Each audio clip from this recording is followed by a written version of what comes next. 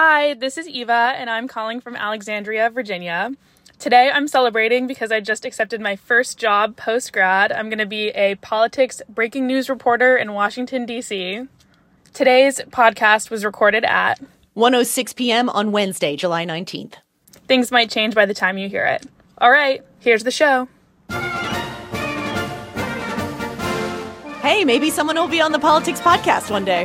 When we retire. Mara, I actually think I will probably retire before you do. I don't know. Well, you know what? You never know. I don't know. That's a good question. Hey there, it's the NPR Politics Podcast. I'm Susan Davis. I cover politics. I'm Mara Liasson, national political correspondent. And Colin Jackson of Michigan Public Radio Network joins us today. Hey, Colin. Happy to be here. So state prosecutors in your home state of Michigan have charged 16 people with felonies in relation to a fake elector scheme to try to overturn the results of the 2020 election in the state. As a reminder, Joe Biden defeated Donald Trump in Michigan by a margin of about 154,000 votes. Colin, let's start here. Who are these 16 people? And I think we all need a refresher. If you could take us back to December of 2020 and what they tried to do. Well, except for two of the defendants, these are the 16 people that the state Republican Party approved to be Michigan's Electoral College members had Trump won Michigan. They include a West Michigan city mayor, a Detroit suburb local clerk, and some Trump activists. But notably, you also see former state Republican Party co-chair and staunch Trump ally Meshawn Maddock. Obviously, Trump lost Michigan by over 150,000 votes. But the state alleges the 16 defendants still met inside the basement of the former state Republican Party headquarters to sign this memo, asserting themselves as the state's rightful Electoral College members. A pro-Trump crowd tried to submit that letter at the state capitol where the real electors were gathering, but they were turned away.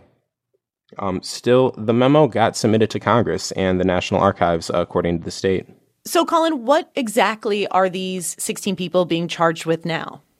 So there are 8 felony charges that each of the defendants face in total. They include forgery, election law forgery, and something called uttering and publishing, which is basically another specific form of forgery. The most severe of these, though, could lead to a 14-year sentence in prison. Michigan State Attorney General Dana Nessel posted this video yesterday in which she speaks to the politics of this case and why she believed it had to be brought.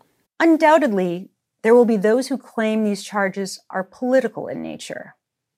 But where there is overwhelming evidence of guilt in respect to multiple crimes, the most political act I could engage in as a prosecutor would be to take no action at all. Colin, what else is the state saying about this case? Well, for a long time, people here in general in government, you've seen a push for those who helped advance this false narrative about a stolen election to face legal consequences. Beyond these defendants, that includes lawyers who waged several lawsuits after the election. You may remember the term Kraken when it comes to that kind of scattershot strategy when it came to those lawsuits. As far as this case goes, though, Attorney General Nessel says the case is kind of open and shut and clear. Their names appear on this memo that was submitted. They're saying that parts of this memo were clearly false. For example, an assertion that they met in the Capitol when they signed this. They were not allowed in the Capitol that day. The claim that they were the duly elected and qualified electors for the state of Michigan, which they were not simply because their candidate lost. Mara, it seems increasingly clear, if it wasn't already, that the long shadow of 2020 is going to extend into the 2024 presidential race. There's no doubt about it. I mean, hundreds of people who rioted at the Capitol on January 6th have been indicted, many of them found guilty. Now you have these fake electors facing charges. Trump himself said on his social media site that he expects to be indicted in a federal case that he tried to undermine the 2020 election.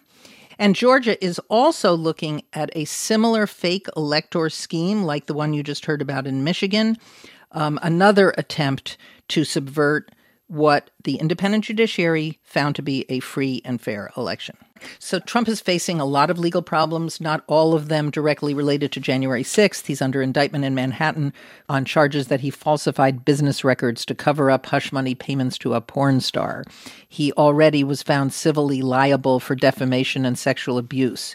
He faces a federal charge that he mishandled top secret documents. So we're getting to a critical mass here, and I guess the big political question is, these individual indictments have not put a dent in his support among Republicans. Will the cumulative effect of them make a difference? One of the striking things, and we talked with Domenico about this just this week, how it hasn't affected his perception among voters, certainly the Republican base electorate. But it is still a point of fascination for me that no one running against him has been able to make any political hay against him as his own rivals for the nomination. It's not working in any direction against him. That's the most incredible thing. I mean, with the exception of Chris Christie, who has tried, but his iron grip on the Republican base is intact. Now, I don't think this is helping him with independents, but when you see hypothetical poll matchups between him and President Biden, he's still a pretty strong candidate. So, Colin, where does this case go from here? Is it expected to take a long time, or what are the next steps in the process you're watching? Well, right now, no arraignment date has been set. I'm told from the Attorney General's office that a summons is going to be sent out for when the defendants are supposed to appear here in Ingham County for in court for that arraignment. The investigation is also ongoing, so you could see more people be charged in connection with this fake elector plot. All right, Colin Jackson of Michigan Public Radio Network, thank you so much for your time. Thank you so much for having me. All right, we'll take a quick break, and when we get back, we'll take a look at far-right extremism in the U.S. And we're back with NPR correspondent Odette Youssef. Hey, Odette. Hey there. So you have some new reporting on white nationalist groups that are gathering under a banner of, quote, active clubs. Can you talk about what this is and what these groups are doing? Yeah, these are neo-Nazis who are organizing into decentralized cells all over the country with a focus particularly on the mixed martial arts scene. So they are doing fitness training together, the point of which is to prepare for physical hand-to-hand combat with their, perceived ideological or political enemies. And it's an idea that's been around in Europe for a while, but it really has only manifested here in the United States in recent years. And, the reason that I'm drawing attention to it now is that in the last 6 to 12 months, we have seen these groups really venture offline into the real world, particularly in recent months at public events that are centered around LGBTQ gatherings. This sounds a lot to me like the types of people who were drawn to Charlottesville, Virginia, to the Unite the Right rally several years ago. Is it sort of a similar type or group of people?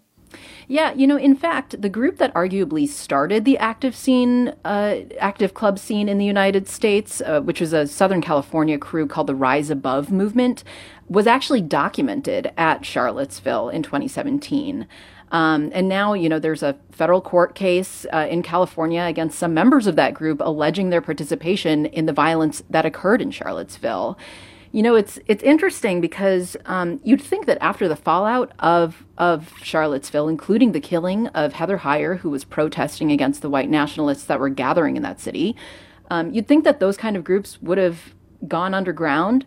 But now what we're seeing is active clubs are spreading and they're attracting more members than they even had back then. And I think that's really troubling because it indicates that violence is appealing to a larger swath of America than it had before. And that falls in line with polling that shows an increasingly radicalized political right in this country. Are these groups mostly white? Are they white supremacist groups?